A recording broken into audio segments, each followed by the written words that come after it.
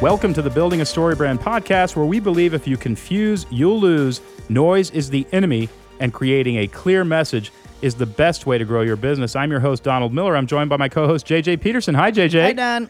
Listen, are you a perfectionist? No. You're not? No, I am not. In any area? Because I tend to be a perfectionist in some things, but not in others. Yeah, I mean, I guess I like excellence, but I would say I am not a perfectionist. I get to the point where I think the scales tip, because I can continue working on something over and over and over again, but the scales tip to where it's a law of diminishing returns. I want to get something out there, and I have this a little bit from my experience working with people and writers in Hollywood, because you think you hand them the perfect thing, right. And they're going to the end product, change it, there's so and much then the red lines, and then the director changes exactly. it. So you actually have to be willing to let go, and so you can't just like spend time getting it to what you think is perfect, because other eyes are going to get on it and they're going to use it the way that they want to. And so I feel like get something out there, get eyes on it, get people practice using it, get the experience going, and let it become perfect in the process of being used. It's so funny. I've come so far, because I used to think that a real artist, a really good artist, is basically going to be a perfectionist. I mean, you're just not going to let this thing go. Yeah. My books would rarely need very much of an editor. I mean, they got to correct my bad spelling or stuff like that. But you know what? Just hone it for 2 years. You know, I've worked on the same book for 2 years. Then I slowly realized that prose actually, well, I got better at writing, so I didn't have to take so long. But what I was really thinking was that my work was precious. And what I love about the interview that we're about to do is Seth Godin. I mean, he would probably say, if you think your work is precious, it's really your ego. It has nothing to do with serving your reader.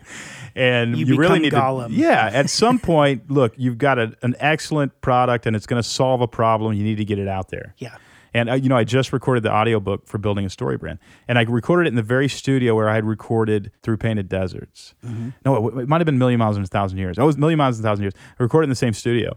And during the recording of the audiobook, finished the book, recording the audiobook, hated it so much that rewrote the ending. So if you actually get the audiobook of Million Miles and the physical book, they're completely different. So literally, like I would never stop. And I don't even have my own books in my home because I just want to edit them. Yeah. I have to keep them away from me. No. And that is not true anymore. So I just recorded the new book. There were 2 little lines I wanted to change. And I was just very proud of myself. I was like, we're going to ship this. This is going to solve a lot of problems. You, Don. Thank you. Done. I'm coming a long way. We're talking about this because this is a philosophy of Seth Godin. Yeah. He says ship it. Yep. Create something that solves a problem, do it extremely well, and ship it. So it makes money so you can do it again. Yeah, don't let it be precious. Anyway, if you're somebody who's a perfectionist and you're holding on to things and your work is precious, then you're going to love this interview with Seth. I don't want to wait any longer. Here's my conversation with Seth Godin.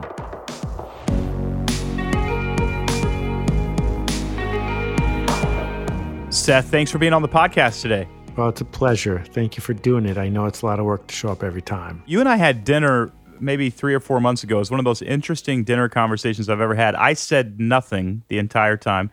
It was you, me, Dave Ramsey, and Brad Thor, who writes CIA Navy SEALs suspense novels. If that's not an odd group of people or a good cohort, I don't know what is. You were fascinating to me because you strike me as the kind of person who sees almost every aspect of life from an alternative perspective. Even as you talk to Brad, you talk to him about, why would you write a book when you could not go with the publisher, write in serial fashion, sell it straight to Amazon, sell each segment much shorter, easier to write for $4 and keep most of the cash yourself? I saw Brad's eyes. He was actually thinking to himself, why in the world am I doing it this way? Have you always been the kind of person who just sees business from an alternative perspective?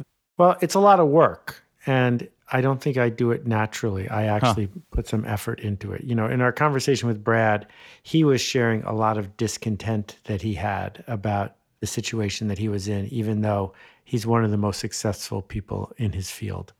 So my instinct, trained from doing this work, is to understand, all right, well, which parts of what you're stuck on are really stuck and which parts are just a habit?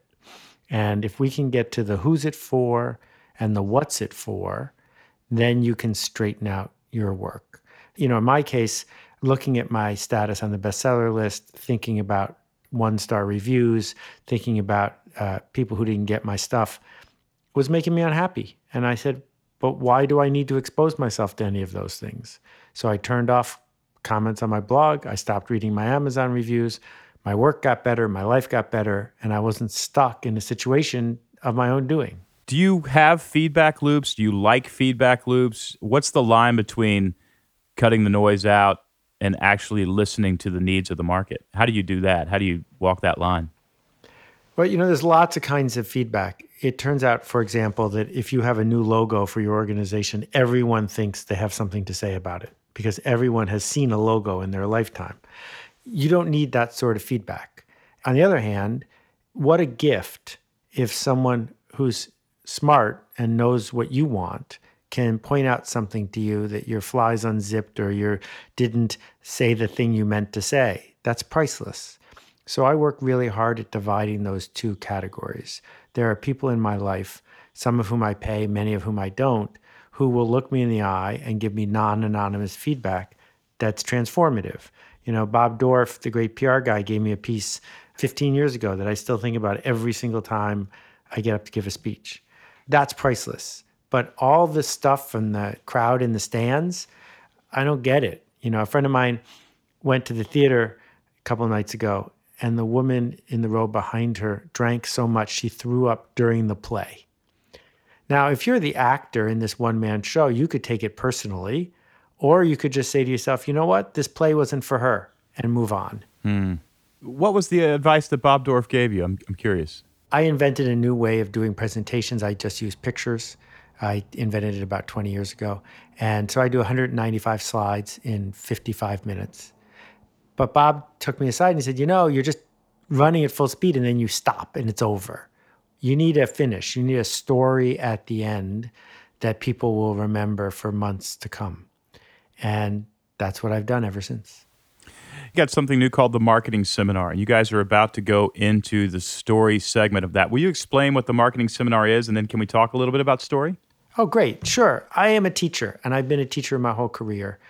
Books are a good way to teach, but they're fading in their power because people don't have the same memories of books as you and I might, and they don't read them the same way. Plus, bookstores are going away. So I've done online courses, and I found that for a few people, they work, but for a lot of people, it's just a form of click entertainment, but you don't change. So the Marketing Seminar was a different way for me to cause change to happen. And the idea is that there's video, plenty of video, 50 videos over 100 days. And in between, we have a really well-done discussion board where thousands and thousands of people are sharing their work, giving each other feedback. And it turns out the discussion board is where the real magic happens. I just get to claim credit. That's what I want to do, is make this change happen. So we're launching the Marketing Seminar again in July. It's not free, but it is worth what it costs. And the idea of it is that people who have seen marketing as manipulation or seen it as something they don't want to do or seen it as sort of scammy are discovering that when we market with people instead of at them, we can make extraordinary change happen. And so that's what we're teaching. So we teach things like positioning and permission marketing and viral marketing and stories that resonate. And just this week, we were talking about turning the customer or the prospect into the star of the story, which is, I know, a fabulous riff that you teach. Yeah, absolutely. How does story play into marketing these days? Of course, we're convinced that StoryBrand, everything is about story, and it always has been. It's not a new thing.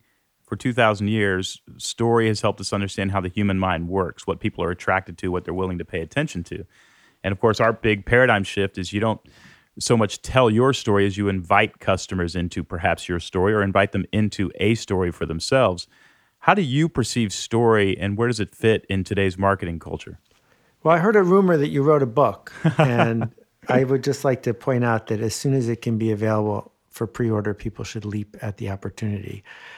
My take is this: when people are buying things, they're looking for 1,000 clues and cues. They're looking for everything from facial expressions to how it reminds them of their grandparents. But when people are selling things, all of a sudden they become RFP-obsessed, checklist-making feature people. And that's not how we buy things. So why are you selling things that way?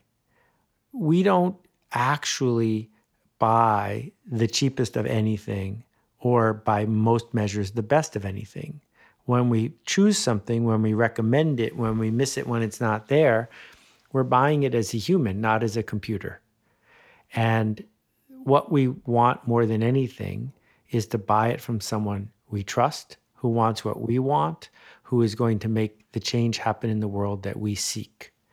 And it's too challenging for most marketers to get their arms around that because they lack empathy. They lack the humility to realize that they have to do more than just show up with pretty good stuff at a pretty good price. And they have to make magic. They have to be a ringleader, a host, not just a talk show host, but a impresario, a maker of magic.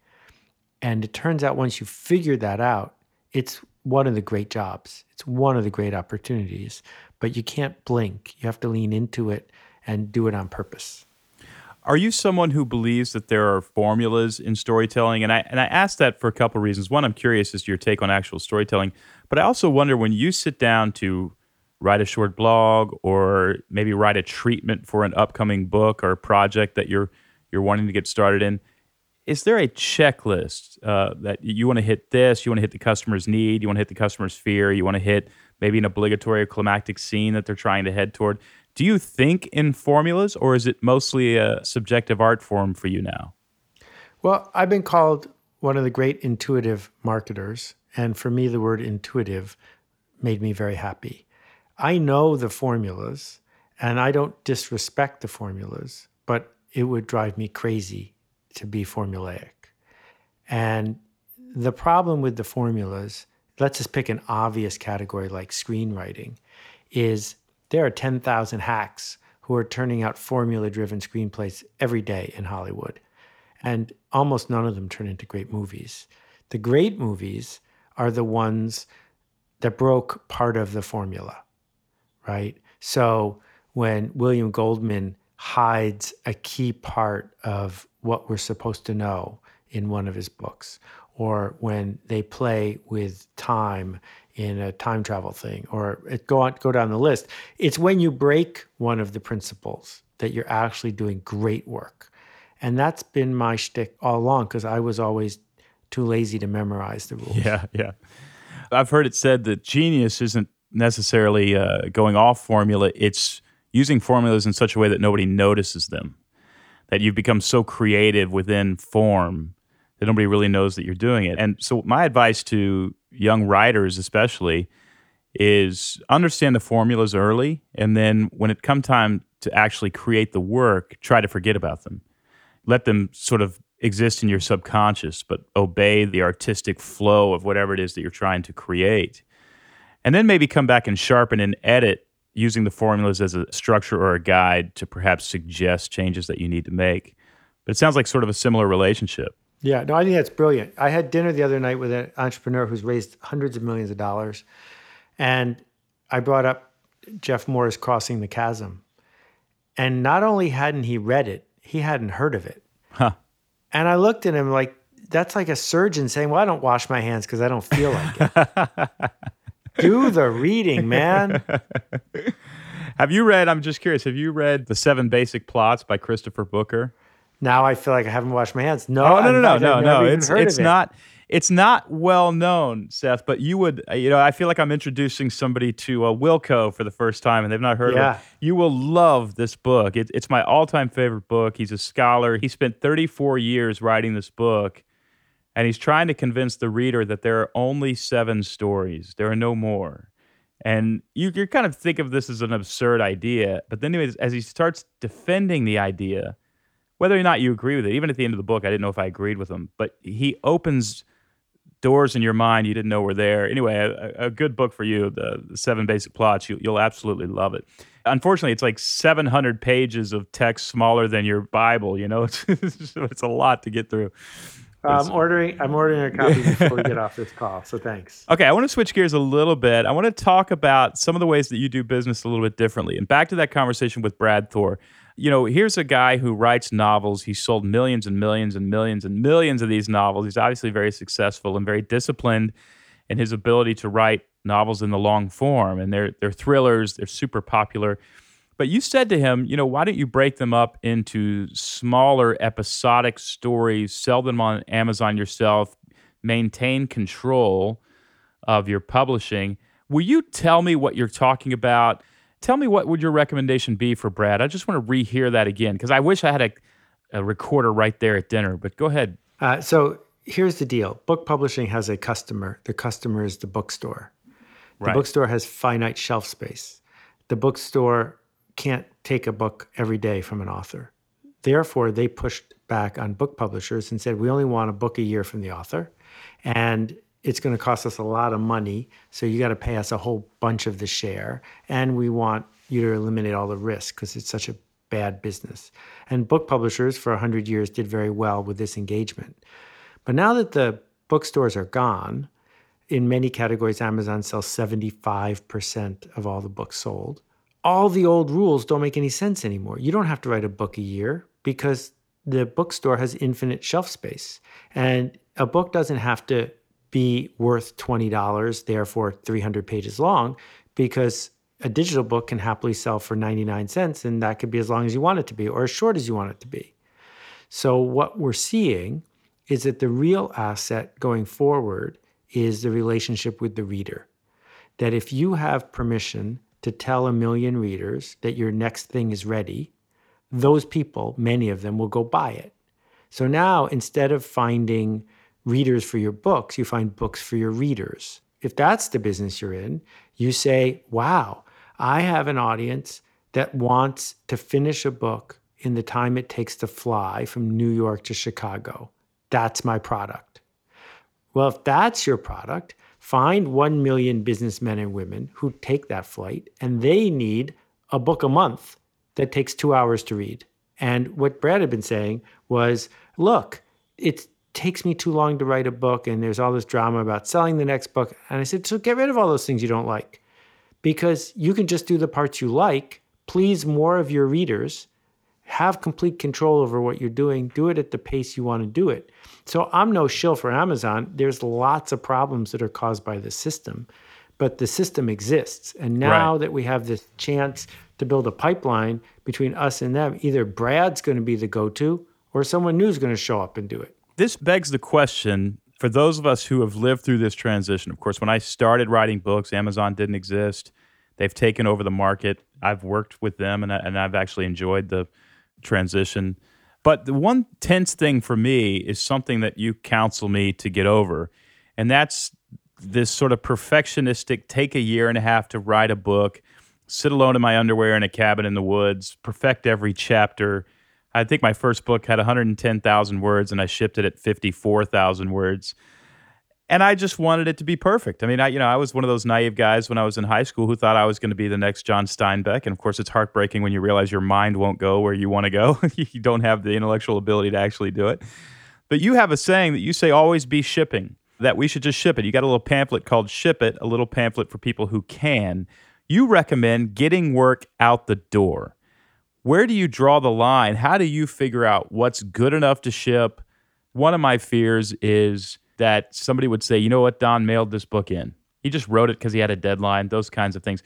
How do you walk the line between quality work and always being ready to get something out the door? I need to be really clear here because it's easy to misunderstand my language sometimes. I have never said just ship it. I have said merely ship it. And those are two different things. Just ship it in the vernacular sounds like, what the heck? Yeah. Who cares about quality? Merely ship it means do the best work you know to do for the person you are doing it, and then get rid of all the drama in your head. Get rid of the monologue about people thinking you just phoned it in. Get rid of your perfectionism, which isn't actually perfectionism. It's a form of defense hiding, right? That what we know is that a book or a record or a business that never reaches the market is perfect, and it's also wasted because it didn't change anybody. So my argument is that the only way to know if your work is resonating is to engage with the audience.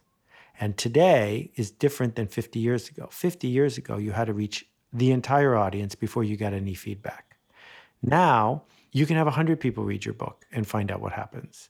Now, you can put something on YouTube for a day and then take it down.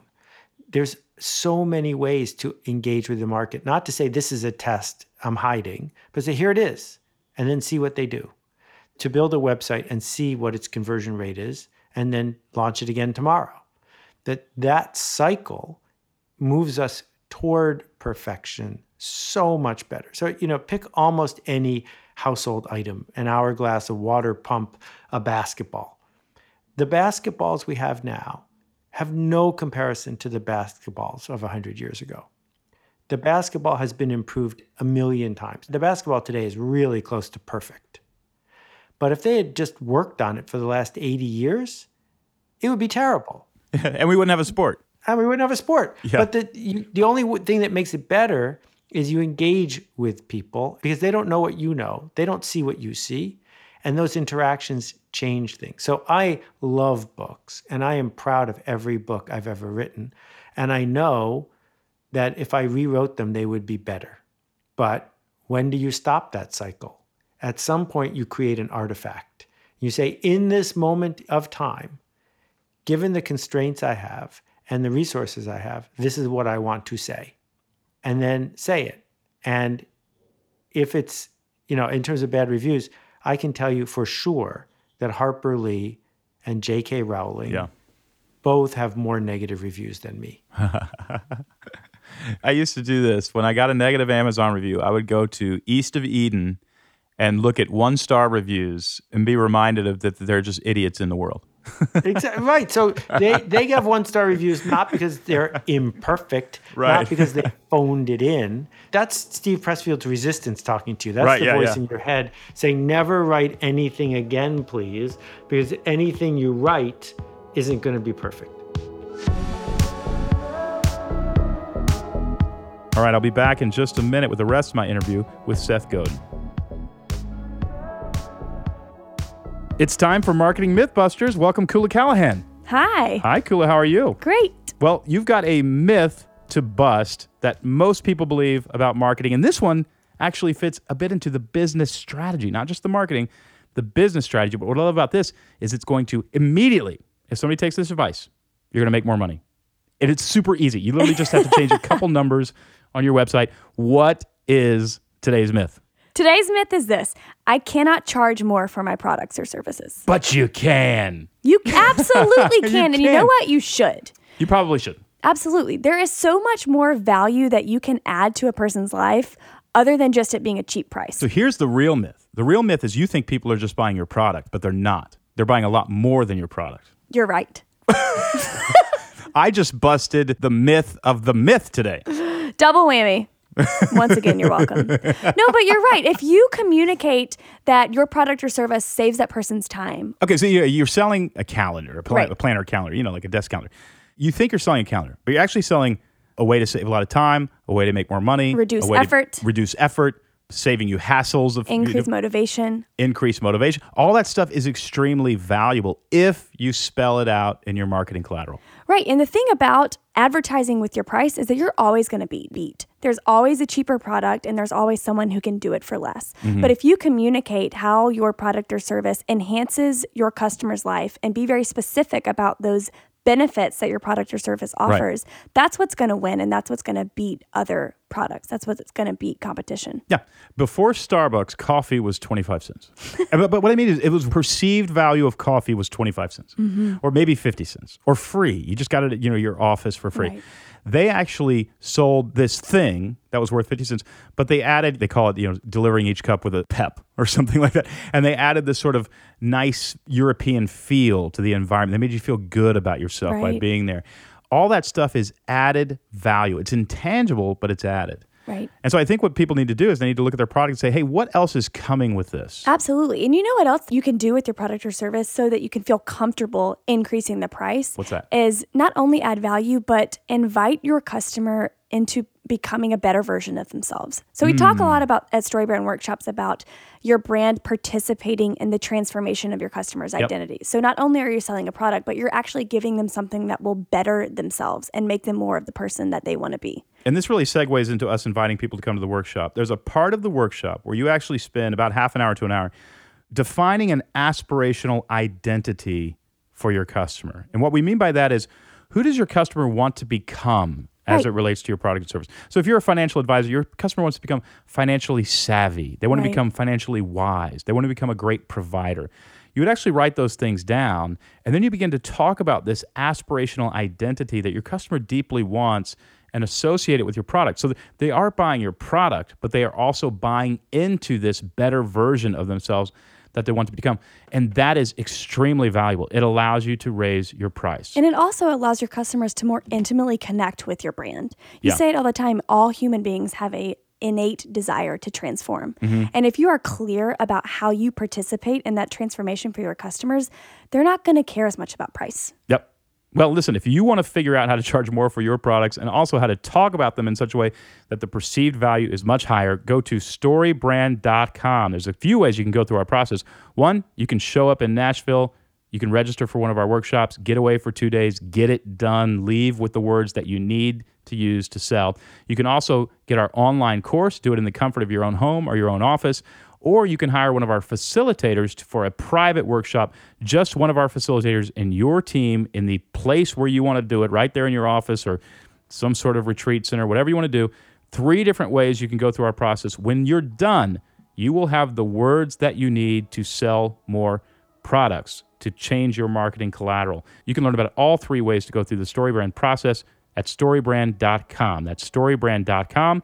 Pick your path and register today, but get it done. It's really important. There's a lot of money in it for you.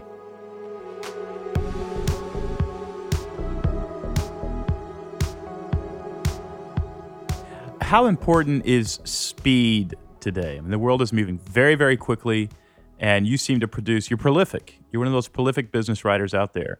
But people listening aren't all writers. We're all in different sorts of industries. You know, when you talk about shipping it, getting it right, shipping it, testing the audience, those kinds of things, is this because we've moved into an age where things, they have to happen quickly or we're not going to survive? Oh, I don't think so. I think there's many kinds of speed. So there's the difference between the dry cleaner who takes a month to dry clean and a dry cleaner who takes an hour. That's speed in service of your user getting work done, your user moving forward. And Amazon and others and Federal Express have taught the public that slow isn't generally better. If you can meet spec, and meeting spec is the best definition of quality, if you can meet spec, speed is better. Define meeting spec for us. Okay, so when people say the word quality, those who are afraid of one-star reviews get all hung up that quality has something to do with deluxeness, that quality has something to do with luxury, right? But the fact is a Honda Civic was a high-quality car 15 years ago because it did what it was supposed to do. A luxury good, like an Hermes Birkin bag, might not meet spec. It might have a thread that's broken or whatever. We have other words to describe those luxury goods. But what I am taking from Crosby and Deming, the 2 gods of quality, is keeping your promises is what quality is. So I don't think that our friend Brad Thor would say that his books are more literary than John Steinbeck's. But he keeps the promise. They're entertaining, they're page turners, they keep you occupied on a train or a plane. Exactly. So they are high quality. And if he spent more time writing them, they would not be better. There would just be fewer of them. Yeah. Okay. So given that that's the statement, the question then comes down to the cycles of speed. If I can fail more than you, I will learn more than you. Because every time I fail, every time I engage with a human and it doesn't work, I've learned something you didn't learn. So one approach to the market, not the only one, but one approach to the market are fast cycles that are engaged with active learning and then repeated. There's a totally different way to do it, right? And the other way to do it is when Jeff Koons comes out with a new style of art, it might take him 3 to 5 years. The last cycle cost more than $50 million. No one in the art world saw what he was doing. He bet everything on building something in isolation. And then when it was good enough, met spec, he brought it to the marketplace. If you play that game, your chances of going bankrupt are much higher because you're listening to an internal voice. And I got nothing wrong with that because as a consumer, it's okay with me if 10% of the people go bankrupt as long as I get the benefit of the other 90%. But if you're the maker, I think you have to think really hard about what benefits you're getting from going more slowly than the competition, because there are some, but there are trade-offs as well. When we think about speed in the marketplace and the way the marketplace is changing, we can't help but think of Amazon. I don't know if I should be embarrassed to say it, but probably almost every day I get some sort of package from Amazon. I have a subscription for dog food that comes once a month. My wife now orders, I don't know, probably a quarter of our groceries on Amazon Prime. If I need a cable, I don't even know where to go to find this cable. I'm ordering it off of Amazon. If I need refiller for a special kind of pen, I mean, it's just way too convenient these days. Let's be honest with each other. Never mind that. If you can't find the cable after 5 minutes of looking, you just buy a new one because it's cheaper than spending an hour looking through your house. That's exactly it. You have a special relationship with Amazon. You created this relationship a long time ago.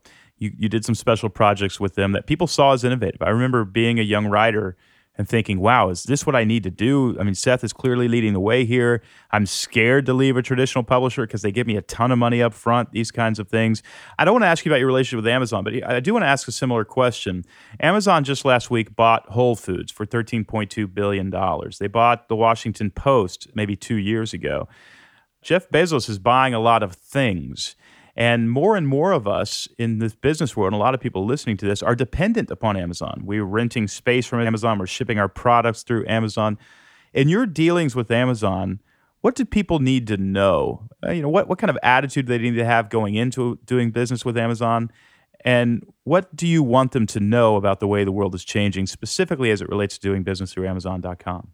All right, well, there's a lot nested here, so let me just get rid of some easy ones first. Given Amazon's stock price, Whole Foods was free. It was a smart thing to do for a bunch of reasons, but it's not. Well, it was a cheap price because they had disappointed earnings. Well, the stock price went up. Yeah. Right? So once your stock goes up when you do an acquisition, it means what you bought was free. Yeah. And they bought it low because Whole Foods had some disappointing earnings. Stock price plummeted. Jeff Bezos jumped in at the right time and turned it right back around. It was a really smart purchase. But I would contrast that with Jeff's personal purchase of the Washington Post. He bought it because he knew the family and because it was a chance for him to be a good citizen. And I think it's unfortunate but true in our capitalist society. We need thoughtful citizens with deep pockets to run our media companies if we're going to trust them to share the truth. And so I'm proud of what the Post has become, and I congratulate him for that. But that's not really where we're going with this conversation. The key here is this. When Lillian Vernon started her mail order catalog, when L.L. Bean started his catalog, the Postal Service was a monopoly. Everything went through the Postal Service. And they understood they weren't going to have an opportunity to deal with a new way to deliver what they made. That's just a given. That's the water that you're swimming in. So if you're the creator of ideas, or if you're running a business that's going to ship things to people, or you need to have stuff on a web server, the water you are swimming in is the water of Amazon and Google. And if you expect that they will help you get more than your fair share of discovery, more than your fair share of attention, more than your fair share of new business, you are wrong. That is a giant mistake. And that's the deep breath we have to take. So, the conceit of getting a $200,000 advance from Random House was, okay, now I'm an insider. Random House is going to get me more than my fair share of readers. That was what the deal was. But now when you list something on Amazon, they're not going to help you. When you build a website, Google's not going to help you. It's the water. You're just in there with everybody else. So what that means is that, the book I wrote in 1998-99, Permission Marketing, it's more important now than ever before. Who wants to hear from you? Who would miss you if you were gone? Who do you have permission to contact?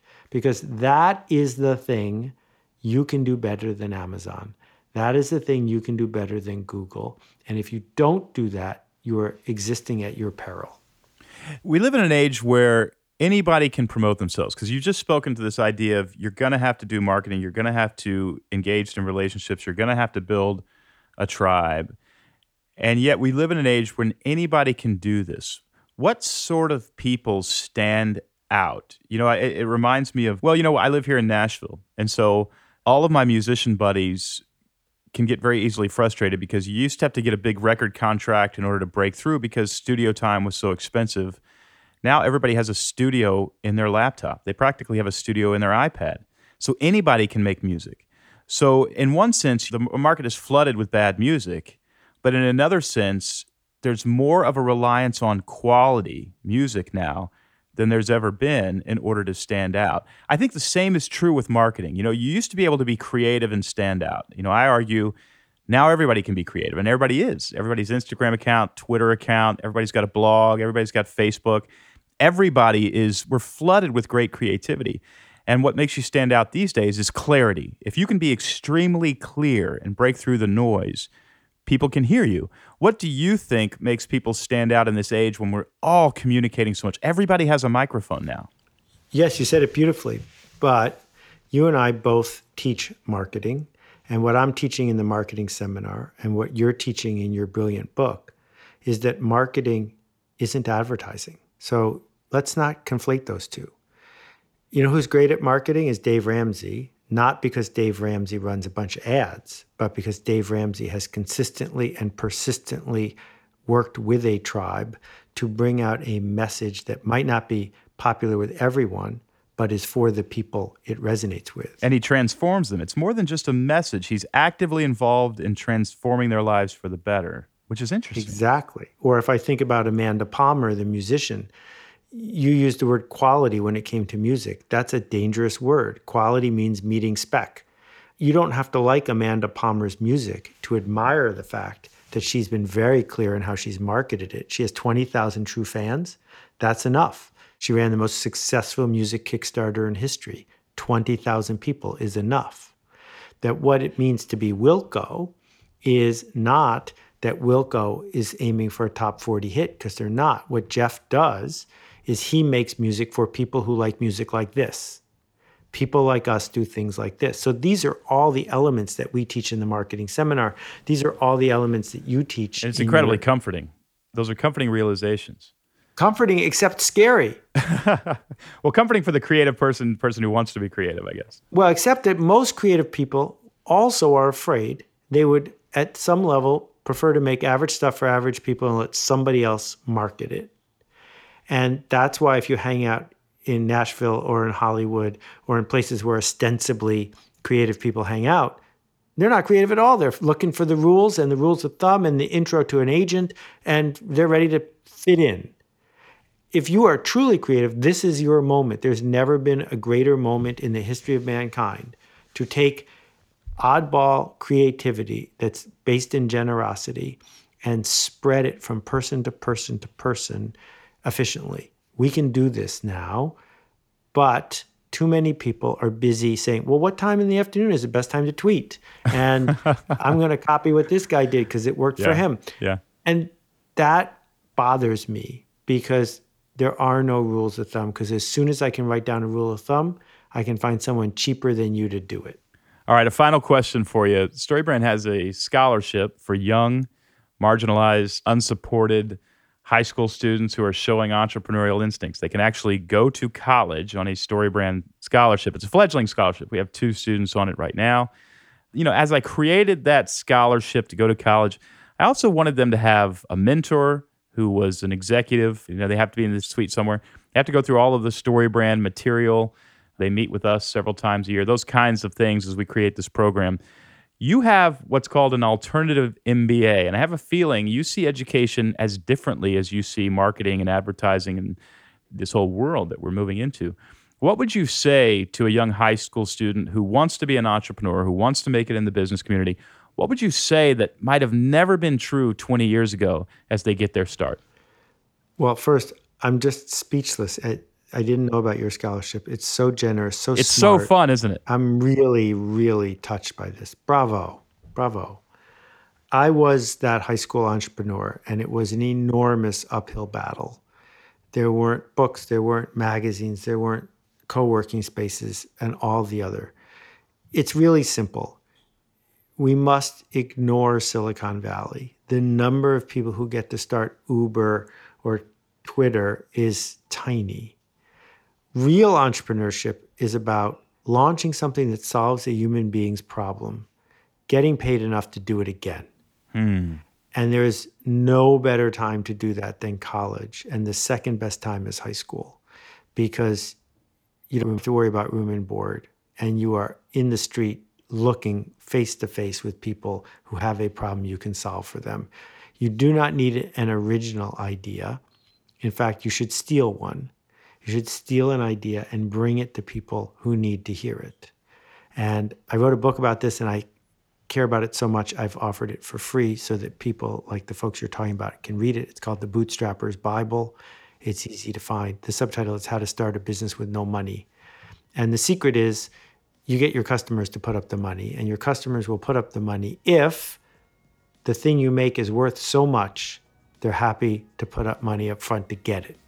It's the ultimate test of the market. Why get started unless people want it? Yeah. It doesn't make sense to wait. You don't need more time. You just need to decide. Seth, what a wonderful conversation. A great gift to our audience. Thank you so much for spending time with us today. Oh, a pleasure. Thank you for the work you're doing. It really matters.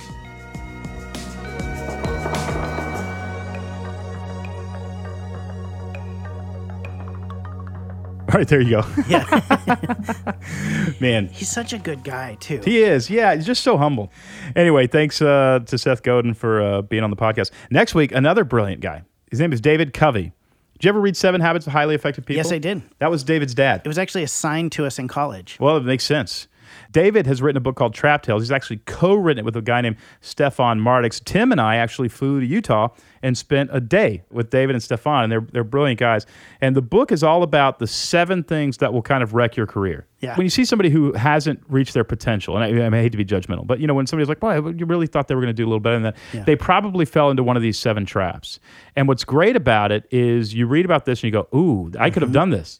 And they're interesting categories. It's not just business; it's relationship, it's finance. They talk about the problem with debt. They talk about choosing your career over your marriage. And then they talk about career traps, those kinds of things. So it's about life.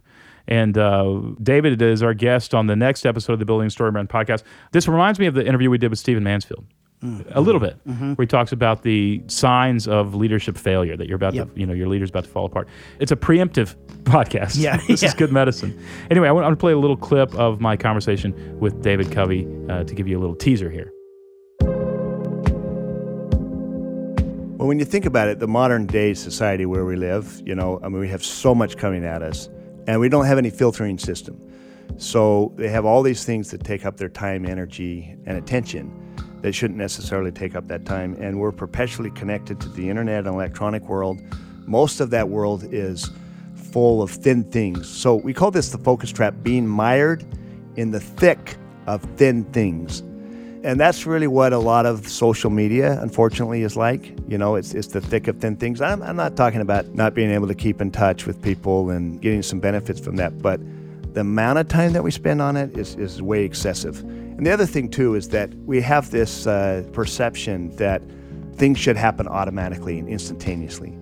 And really, the best things in life take time. And we have to usually be patient, and we have to work hard for it. And we don't have that mentality at all. All right, so that's next week. There it is. Yeah, that's going to be a really good one. I hope you download the next episode of the Building a Story Brand podcast. JJ, your division of the company is growing. But we rarely talk about it on the podcast. So JJ is head of a division. How many facilitators do you have under you now? 6. 6 facilitators, plus you? Mm-hmm. Wow, so there's 7 facilitators who are always going all over the country, and even as far as Australia, yes, to lead private workshops. If your company has 10 or 15 or 20 people, and you don't want to pay $3,000 a piece and send them to Nashville, you can bring one of our facilitators in. It's actually really economical. It's $15,000. One of our facilitators can come in and do a day-and-a-half workshop with just your team. Yep. Get everybody on the same page, clarify your message, show you how to apply that messaging to your marketing. Yeah. And one of my favorite things is it actually has turned into, which was never intended to be, but it's really a team building exercise because it's your team coming together, figuring out what is our messaging and how do we want to move forward. And you actually take a day and a half, which seems like a lot of time, but a day and a half to get everybody on the same page and moving in the same direction. Yeah, it is so hard to align a team. Yeah. And if you have identity confusion in your ranks, if good luck. People are telling different stories. Yeah. Now we've done like 100 or more of these. Mm-hmm. Can you think of a single client, and I realize we're on the air, but can you think of a single client who didn't get a serious return on that investment? Yeah. All right, so don't think of it as spending $15,000. Think of it as making a lot more than that. If you want to find out more about bringing in one of our private facilitators for a private workshop, go to storybrand.com/private workshop. That's storybrand.com/private workshop. Well, thank you so much for listening to another episode of the Building a Story Brand podcast. Music from this episode is by Andrew Bell. You can listen to Andrew's music on Spotify or iTunes. This has been the Building a Story Brand podcast, where we believe if you confuse, you'll lose. Noise is the enemy, and creating a clear message is the best way to grow your business.